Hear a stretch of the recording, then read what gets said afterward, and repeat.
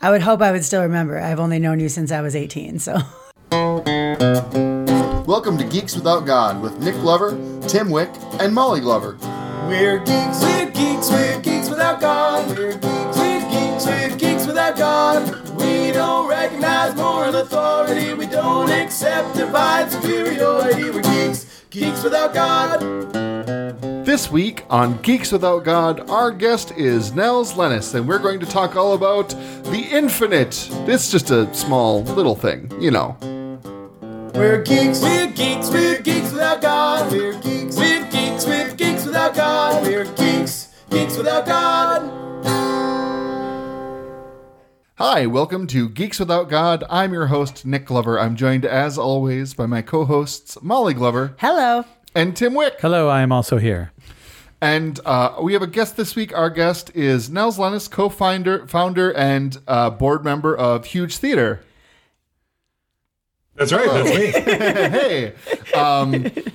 And we're going to talk about, I guess, the audacity of a finite being claiming to understand the infinite. Yeah, it's something that I've used on a lot. And I don't know, when we were talking about what to talk about in this podcast, that was the first thing that popped up. And it's just a topic that has always been really interesting to me, really fascinating to me. I agree with that because it's something that, I mean, as we know, a lot of myth and therefore religion stems from our fear of death and wanting to have control over things we can't control. I mean, even way back to myths that, focus on why is there sun and why does it go away? Like why is there winter? And so really the biggest one that concerns the majority of, the dominant religions in the world right now is what happens after you die. Exactly. Yeah. And death is the ultimate infinity, right? It's the one thing that happens to all of us, regardless. Mm-hmm. And it's the only thing that really happens to us that has complete and utter finality of infinity and forever. And we know nothing about what happens afterward.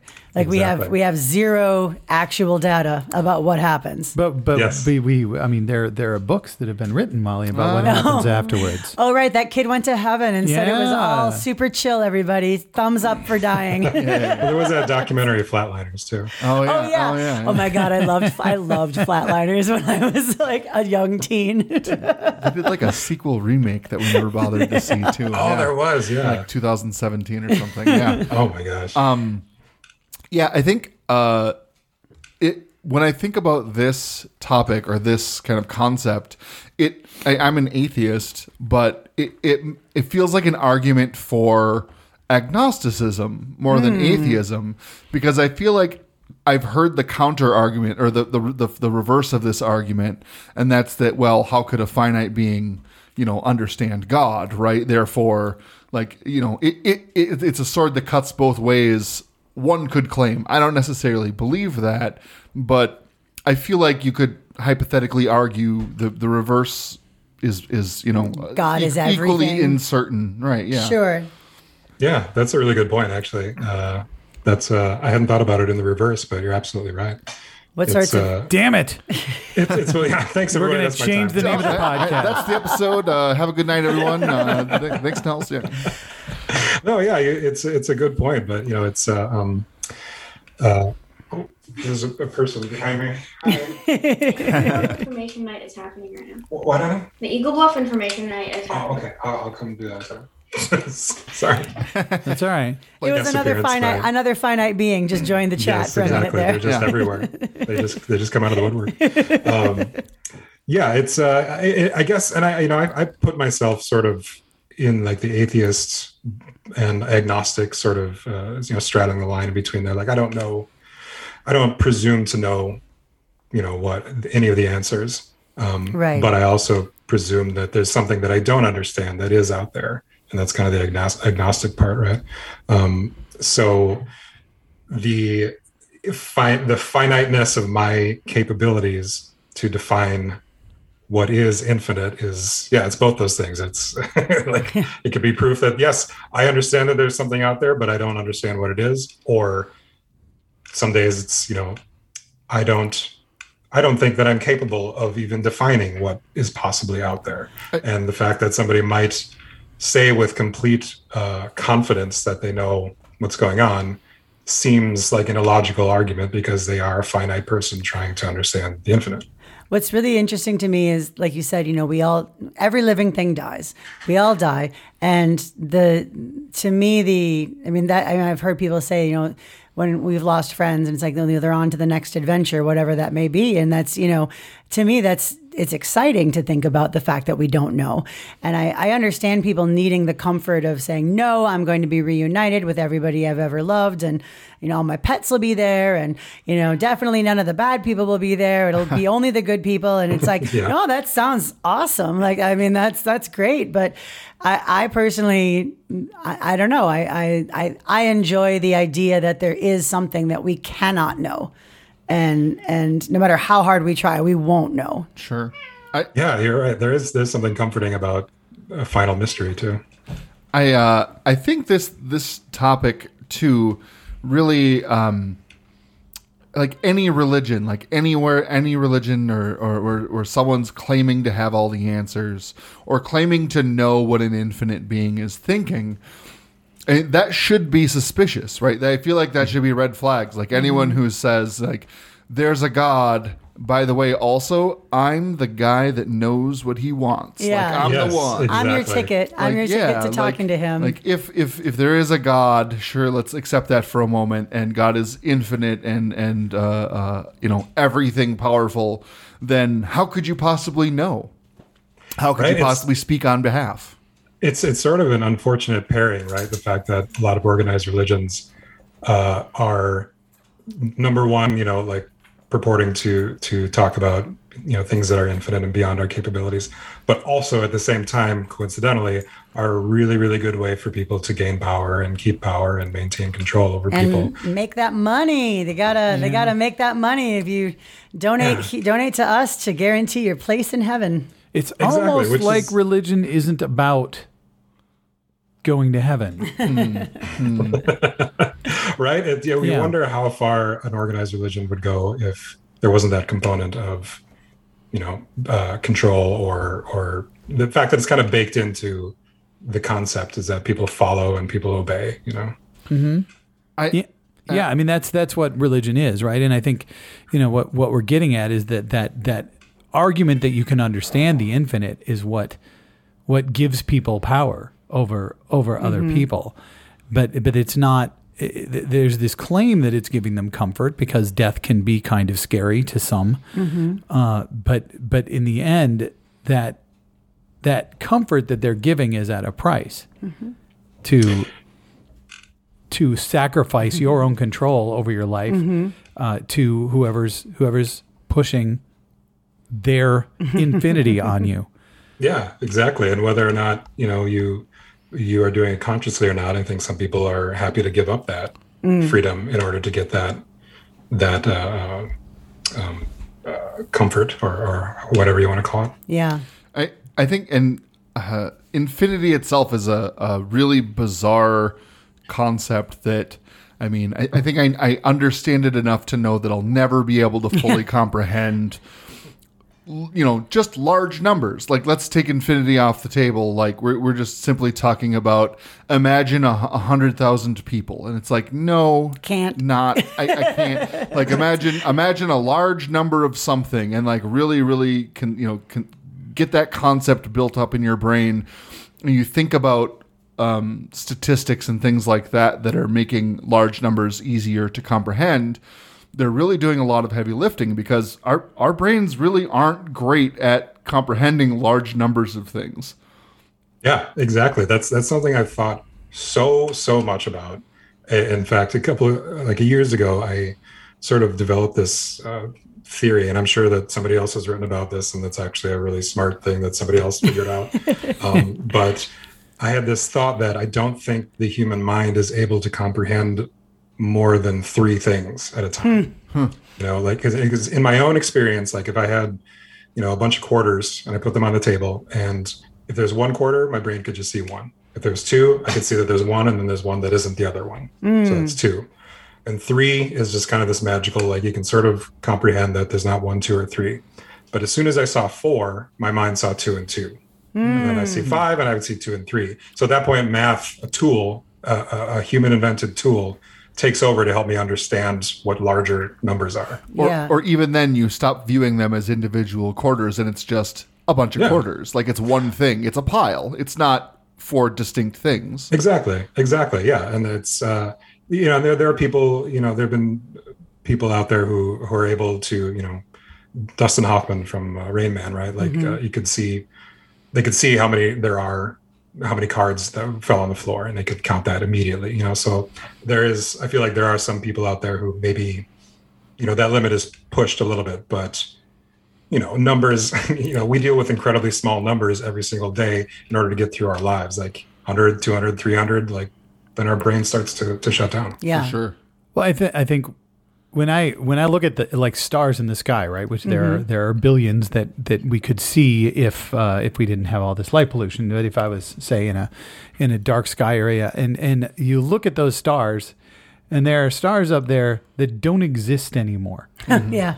That the light that left that star did it so long ago that star is no longer there, and that feels ridiculous. Yeah. And trying to wrap your head around the idea that the sun is so much larger than the planet we're on. Yeah. It logically, of course, it makes sense. Understanding that as something gets further away, it gets smaller, and the sun's a pretty long way away, and all that. But when you actually have something that shows you the Earth versus the sun to scale, you're like, well, nah, it's not. We're not. It's not that small. You can see a picture comparing the two, and you can be like, "Oh, yep, I get it. Sun bigger." But like actually conceiving of that size is a totally different thing. It's like for me, the boggler is the emptiness of space. Thinking about how much volume there is of just fucking nothing. Right. Is like I have a really hard time imagining that. Right, and those are kind of simple questions to pose, right? And then when you transpose that over to, well, I know exactly how the universe was created and I know exactly what is meant for all of us. Like I can't even understand how far away the sun is. Right. With my brain. I mean, honestly, trying to imagine, like when you look at, it's like when you look at this is the sun and this is the earth, and sun bigger, But then trying to imagine what I am to scale on that picture of the earth, or even like something bigger, like my house, my city. Like I mean, even then, it's just like, oh my God. And I know I have some friends who get very. They can't think about this. They get depressed. They get overwhelmingly depressed at how small they are. And that insignificance depresses them.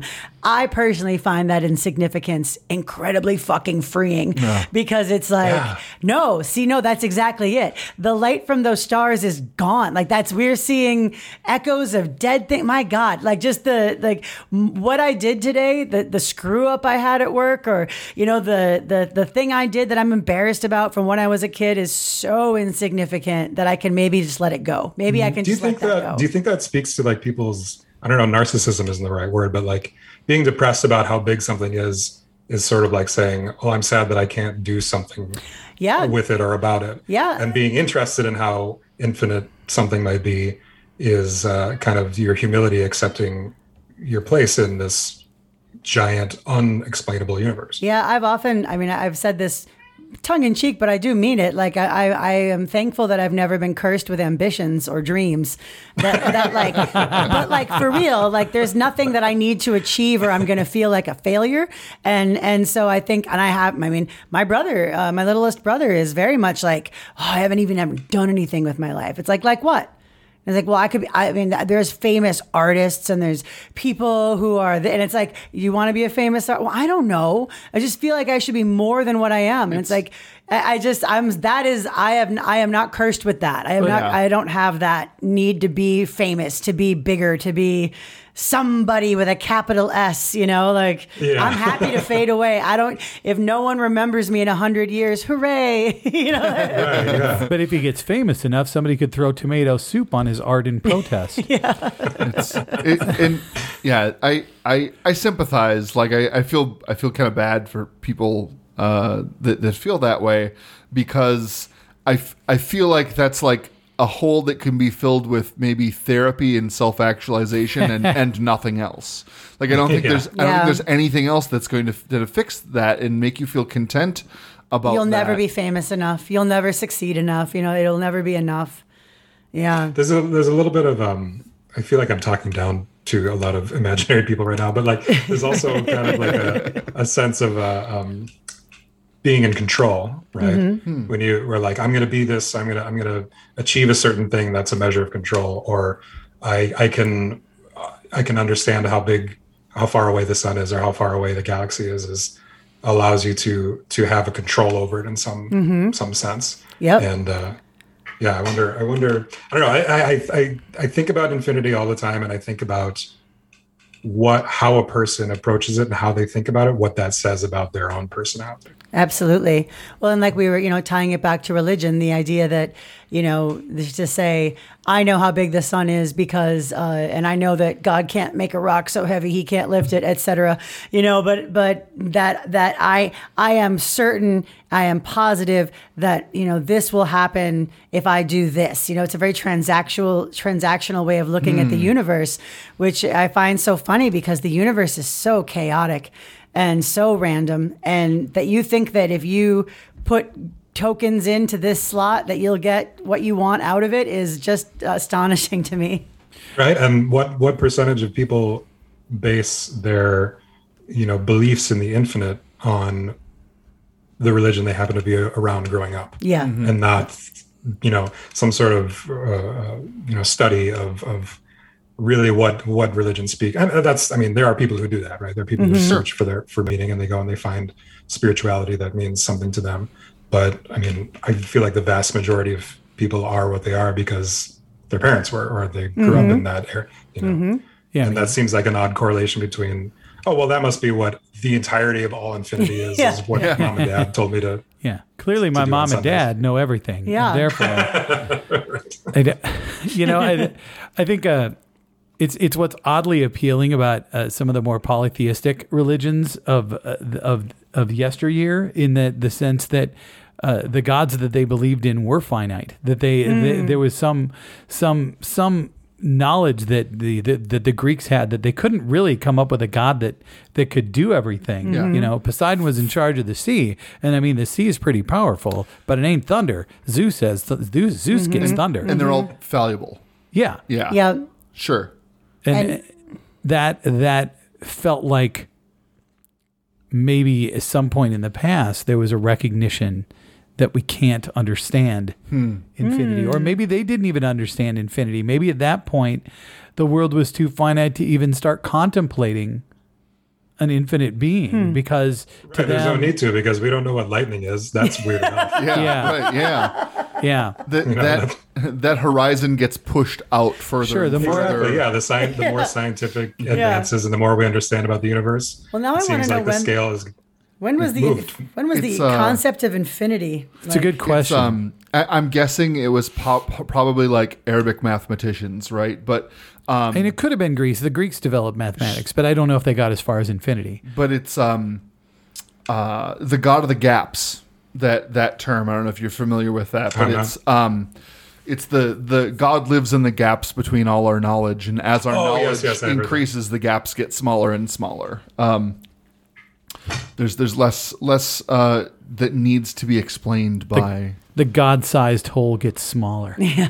Ooh, good. And what God is responsible for gets bigger. Yeah. Right. It's like God is omnipotent and can do anything, versus like, well, this God is in charge of moss. Right. Well, you didn't. Whatever. You didn't. Well, and she's a jealous bitch, and you did not burn the proper offerings to get your moss growth. So it's this, whose fault is it really? Like, No moss for you. That's what I like about especially ancient polytheism is so much of it was like, well, you fucked that up. You should know better than to. Yeah. I mean, she prefers songs to be sung in the key of C, and I don't know what you're doing over there, but like you're F sharp. What's wrong with you? It was very much like my bad, I failed, and now it's just like, oh well, there's a plan, but you don't know it. Don't worry, he's doing what he's supposed to do. You should just keep praying. It's fine. It's just if your prayers go unanswered, it's just because you don't know what the plan is. Like very obvious. But then, like, obviously, what's the point in prayer, right? Right. Like if there's an infinite being who's infinitely powerful, who has a plan, who knows how everything's going to work out, who could fix everything at any moment and make everything better and eliminate disease and child death and all the horrible things. What is your prayer gonna like compared to the infinite? What is your incredibly finite prayer, which is not actually, any sort of measure of anything but a little bit of will expressed? What does that matter against the infinite? Right? Yeah, it swirls around in my brain a lot. It reminds me of I think it was a meme I saw a couple of years ago that was like it was a video of just like pulling out from like the tiniest atom and then, up to the size of a person and then up to the earth and then the sun and the solar system and the galaxy. And it just keeps pulling back and back and back and back until it's, all these galaxies. And then it's a picture of Jesus looking over all these galaxies. And it just says, don't masturbate. Yeah. Of all the things, there's so much to worry about and focus on. And that's the don't eat pork. That's exactly. where I'm. That's actually, that's from the original Cosmos with Carl Sagan. There was a whole episode. He hated masturbation. He did. He clearly did not. He clearly wasn't into The that. crime of Onan. The opening of the episode, he's like, if you want to make an apple pie, you must first create the universe. And then he proceeds to go to a macro scale, start from the apple and then expand out to the edges of the known universe and then go back to the apple and go to a micro scale and go down to the atomic level. Jesus wasn't on either part in that one. No, I guess they weird. fixed that episode, but it's a really fascinating macro level of like a hand on a dick, just like technically, atomically, I'm never touching that dick. If you wish. I actually never actually touch it. It's on the atomic level. So you see, Your Honor. Atomically, I'll never touch If you wish to masturbate, you must first create the universe. Yes. Equally true. So many applications. Oh my gosh. I it's funny. I think, speaking of that, actually, that's something I think about a lot. And masturbating. But like atoms. And so as soon as I learned about atomic structures and the fact that nothing is solid. There is not such thing as like truly solid the way we think of it as like it's like something can go through everything, like it's and then that everything is always, it's just a matter of, what atoms decided to hold together with significant force versus different force and just, that stuff just, I don't know. And then, I took LSD one time and it was all over for me. Yeah, it was, I'm sure that helped.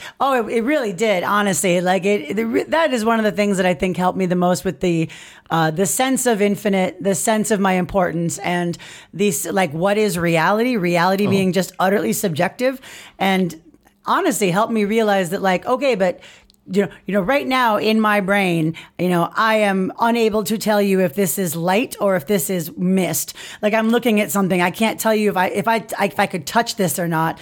My brain can't do it. And it's like, so now I can really start to understand how we can have two differing opinions. And that blue dress, gold dress thing was one of those, I think that opened a lot of third eyes on people, realizing that, like, no, it's all subjective, man. That was a fascinating time. Oh God, it was human good. history. It was a good time. To look at somebody in the eye and tell them what they see is not right. Yeah. All I ever saw was white and gold. People were like, "But you see, this is a picture of the actual dress," and I'm like, "Okay,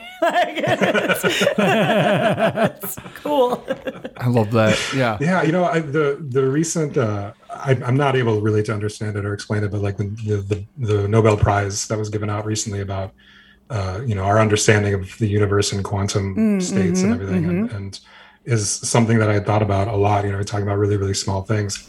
And a couple of years ago, I had this thought of like, well, how is everybody not absolutely fucking freaking out 24 hours a day, knowing that like, because at that point we did know that like, if you get smaller, you get to a molecule, you get smaller, you get to an atom, you get small, and then you get down to the quantum level where something can be two states at once. And that's what all of our reality is based on. Like, how are you not losing your mind all day long knowing that nothing is based on anything finite? Yeah, it's just an agreed upon because delusion. Science is wrong about so many things. Well, it's that whole, I think a lot of this is really neat. There's evolutionary psychology, the real kind, not the bullshit kind. Where you start to look at like our brains being able to think of things in that object permanent sense, like the quarters you discussed earlier, and how that, like, I think the example that I always hear a lot is there's a part of your brain that's the reason why you don't get scared when you start thinking about a tiger, and your like fight or flight mechanism doesn't kick on, because you can just hold the concept of a tiger in your mind without being terrified because there's a tiger nearby, even though your brain thinking about a tiger and seeing a tiger, there's not a ton of difference in what's comprehending that as a threat. And that's why I have honestly, my arachnophobia is to the point where I can't.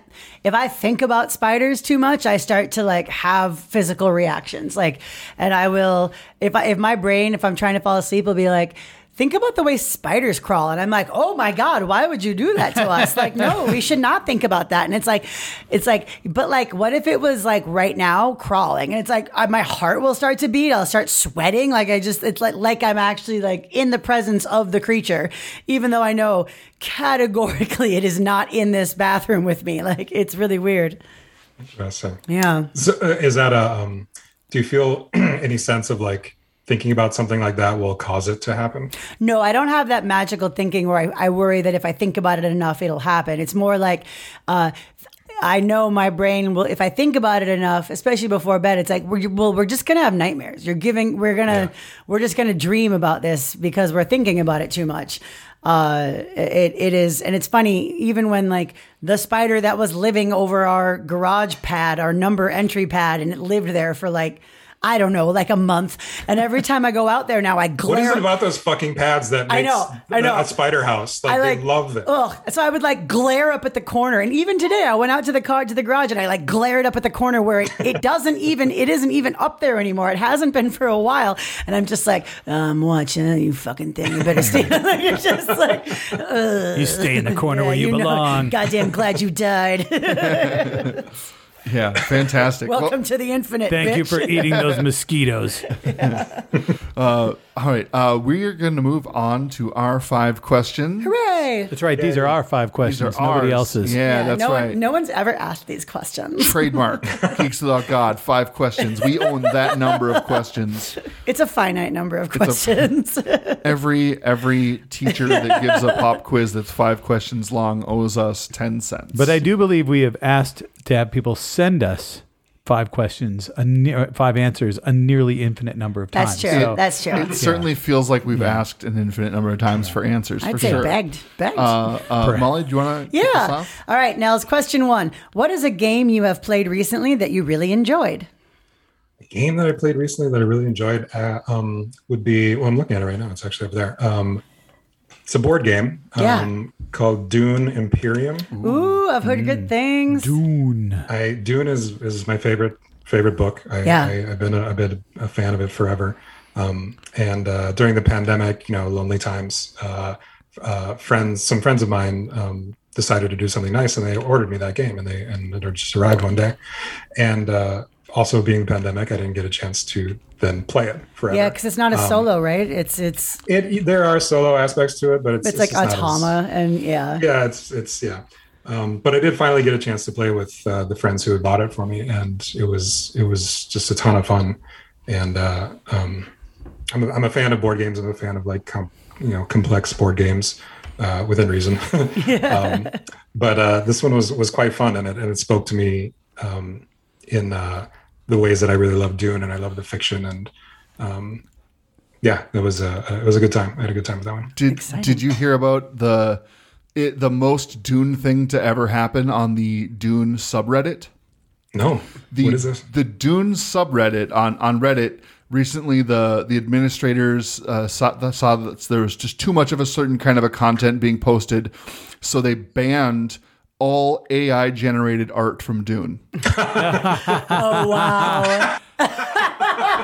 Oh my god! Oh, my God. Which is Life imitating art. That's just- really, yeah, that's just too Is there a good. whole thread now about It's- how ironic it was that they did that? like, I don't know if they were aware of it while they were doing Oh my it, but the God. internet certainly noticed right away my and was God. just Yeah. like, "This is delightful." It's That's yeah. Thus Great. forcing humans to actually increase their ability to draw pictures themselves, just like in Dune. Yeah, pretty soon it's going to be people taking drugs to learn automatic art and making the AI art themselves. Oh, that's our AI artist. He travels with us. I want to know when the AI art's going to have a blue period. But anyway, it's question number 2. What science fact or discovery do you think is really fucking cool? Well, this kind of ties in with what we were talking about. I've been fascinated for a while with, and I'm not going to get a lot of these things correct. I'm less than an amateur when it comes to math and physics and stuff like that.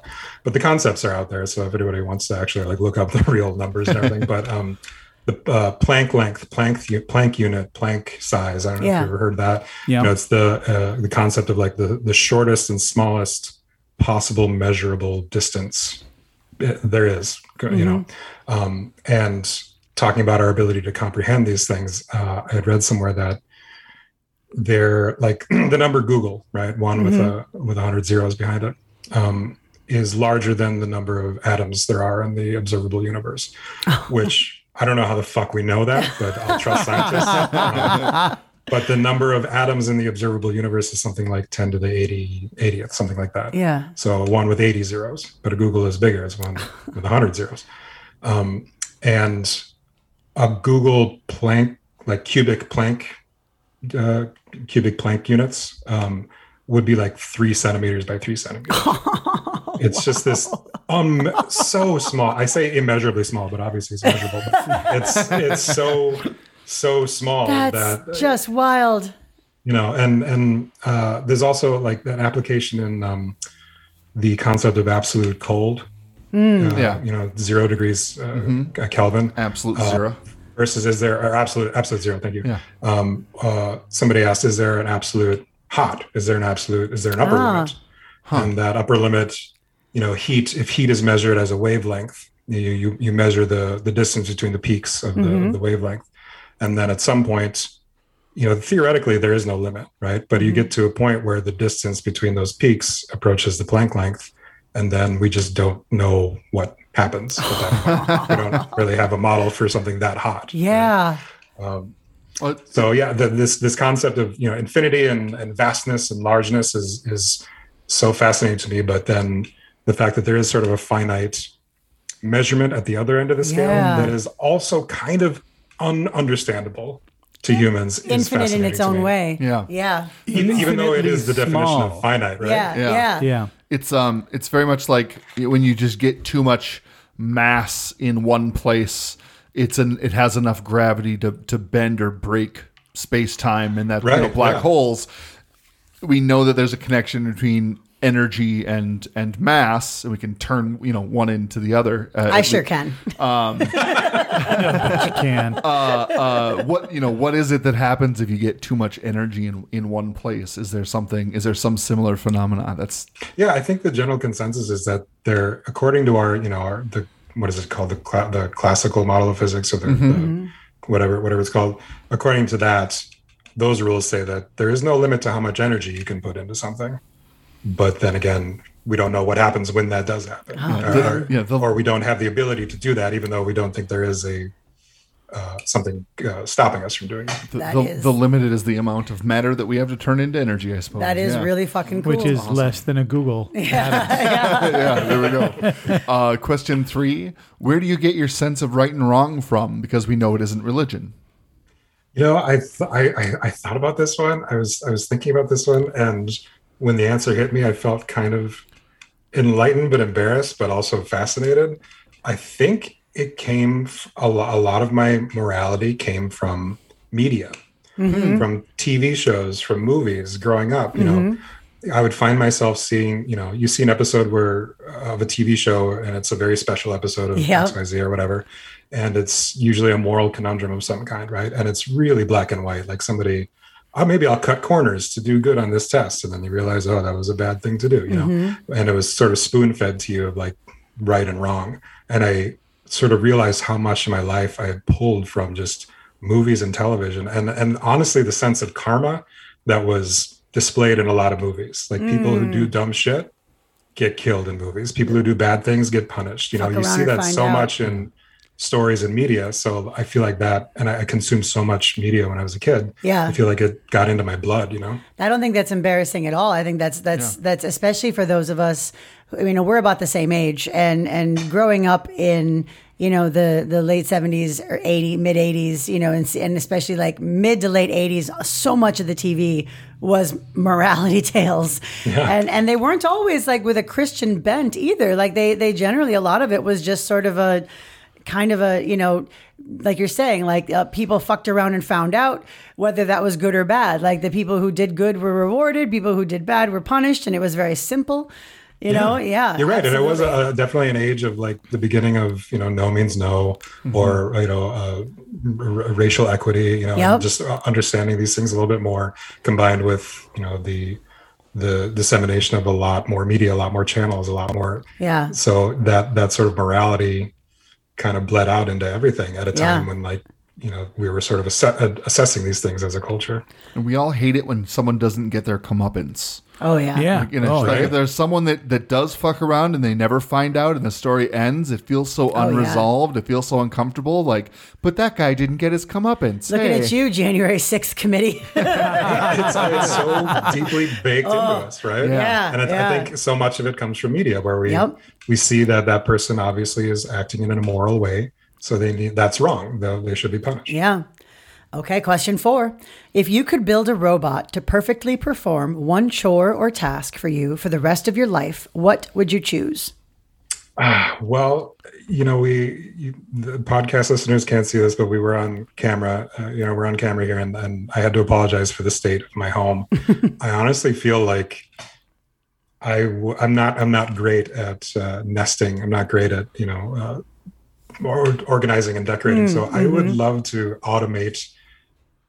You know, we talk about TV, like you turn on TV and you watch a sitcom and you see a family home. It's always immaculate. Right? Yeah. It's fucking immaculate. So like I was kind of raised to think that that's the environment that you live in, is this TV set, you know, and then I look around my own house, it's like, oh, it's really messy. I wish that this magically was all in the right place, which seems like a great task for a robot or a responsible person. Yeah, or I'm going to choose robot. If it's dirty in a way that anybody could clean in 5 minutes. Yeah, exactly. You need a Rosie the robot. You know. Like the Jetsons clearly had this nailed. That's exactly what she was. She took care of everything. Like I'm just saying, we are approaching that. We had the video calls. I just need the face I can put on, so I don't have to do my work. Because I don't have to put my makeup on for work. I can just pop that mask on. My entire job right now is pushing buttons. I mean, in one way or another. It's that's great. It's true. Just pushing buttons in the right order. Yeah. That's right. All right. Question number 5. What is a movie or TV show you think everybody should watch? This is a tough one. Obviously, everybody's tastes are different. And, you know, I can say that I would say my favorite television show, and this is very pretentious thing to say, but it's The Wire. I love The Wire. Oh, yeah, The Wire. I think The Wire is fucking brilliant. And in anticipation of this, I was thinking about like, well, you should be able to explain why you think The Wire is brilliant. And I spent a long time thinking about that. And it wasn't, you know, when you're describing a show like Breaking Bad or The Sopranos or, you know, some other show that's kind of considered to be like one of the best shows of all time, you talk about like the crazy things that happen in the show, like this episode, oh, I can't believe this happened. I can't believe this happened. And The Wire is just sort of a collection of like really mundane sort of things that, in comparison, you know, and it's just like the way that it's presented, the way that it's written, and the way that it's this amazing mosaic of stories. While at the same time, like I can't explain it to somebody because it sounds boring as fuck. Yes. You know, right? Yeah. But I've watched that show in its entirety probably 5 times. Oh, like, wow. I cannot get enough of this show. I love it so much. And it's not, there's no, I would never, I mean, there are a couple of moments, but like, it's not really a show where you say, oh, well, this episode where this happened, and this is a really, really great thing that happened here. No, it's just the entirety of the, I think the reason I would recommend it to people is because it's the only really piece of media, specifically TV media, that presents itself in more like a novel or a book than an actual TV show. And I think there are so few things, right? Like I feel like The Watchmen was a good example of like graphic novel, but it was, it's this deep thing that can't be done in any other media, and it had to be done as a graphic novel. And I think The Wire is similar in like, I don't know if there's been anything else like that where it's been so bibliophilic. I don't know. No, I know what I totally get what you're saying, because it has that slow burn that novels have, and it doesn't spell everything out for you. You're picking up a lot on context clues when you're watching The Wire, and a lot of there's entire scenes where there's no dialogue. Yeah. And you're just watching characters react to things as they look at things. And there's no music in the show. And there's no music. There's literally no score. There's nothing no that is being, your feelings aren't being led. And I think that's such a rare thing. Yeah, exactly. It's, I love that it, without being overly analytical or like a documentary, they do this remarkable job of taking a problem that we can all kind of agree is a problem, and there's a lot of inequity around it, and just being like, well, okay, so here's the problem, and here's one thing that's contributing to that problem, and then here's some things that are contributing and causing that. And then here's some things that are, what's in the way of fixing that? And now who are the people that should be responsible for fixing this, and why aren't they doing it? And they just like we were talking about earlier, where you're slowly moving back and back and back to get a greater perspective on things. I was gonna say, you want to talk about infinity, like this, it never ends. You keep following the trail, and it just... Absolutely. If you want to create The Wire, cycle. You must first create the universe. Can't sell drugs without the universe. That's true. Yeah. That's it. That's it. That was question number 5. Question number 5. I lost track. Boom. I can't even think of 5 numbers, let alone contemplate the infinite. Yeah. He just looked at him and he was like 2 and 2. Yeah, that's right. There are some questions. Exactly. Yeah, fantastic. Nels, thank you so much for joining us and for talking with us this episode. You've been great. This was delightful. This is great. Thank you. Yeah, we really appreciate it. Listeners, if you want to send us your answers to our 5 questions, you can send them to 5questions@geekswithoutgod.com. We'll read them on an episode. If you are one of our patrons, just mention as much in the subject line, and we'll bump you to the top of the queue. We do want to say thanks to all our patrons. You're the reason we have our web hosting. We have nicer mics to hear us with and all that jazz. It's really great. And speaking of our patrons, we want to thank Maddie Love, who's our newest patron again, back showing us some love. I bet Maddie never hears that. Oh my God! Now I feel so terrible about saying it. Thanks, Maddie, and to all our other patrons. And otherwise, we'll be back with another episode next Tuesday. Bye. If you want to create an outro, you must first create the universe. Oh, fuck off. We're geeks, we're geeks, we're geeks without God. We're geeks, we're geeks, we're geeks without God. We don't recognize moral authority. We don't accept divine superiority. We're geeks, geeks without God. Until next time, you can find us blogging and listen to past podcasts at geekswithoutgod.com. And you can follow us on Twitter at geekswithoutgod. We're geeks, we're geeks, we're geeks without God. We're geeks, we're geeks, we're geeks without God. We're geeks, geeks without God. Everybody listening would be like, fuck yeah, this guy rules.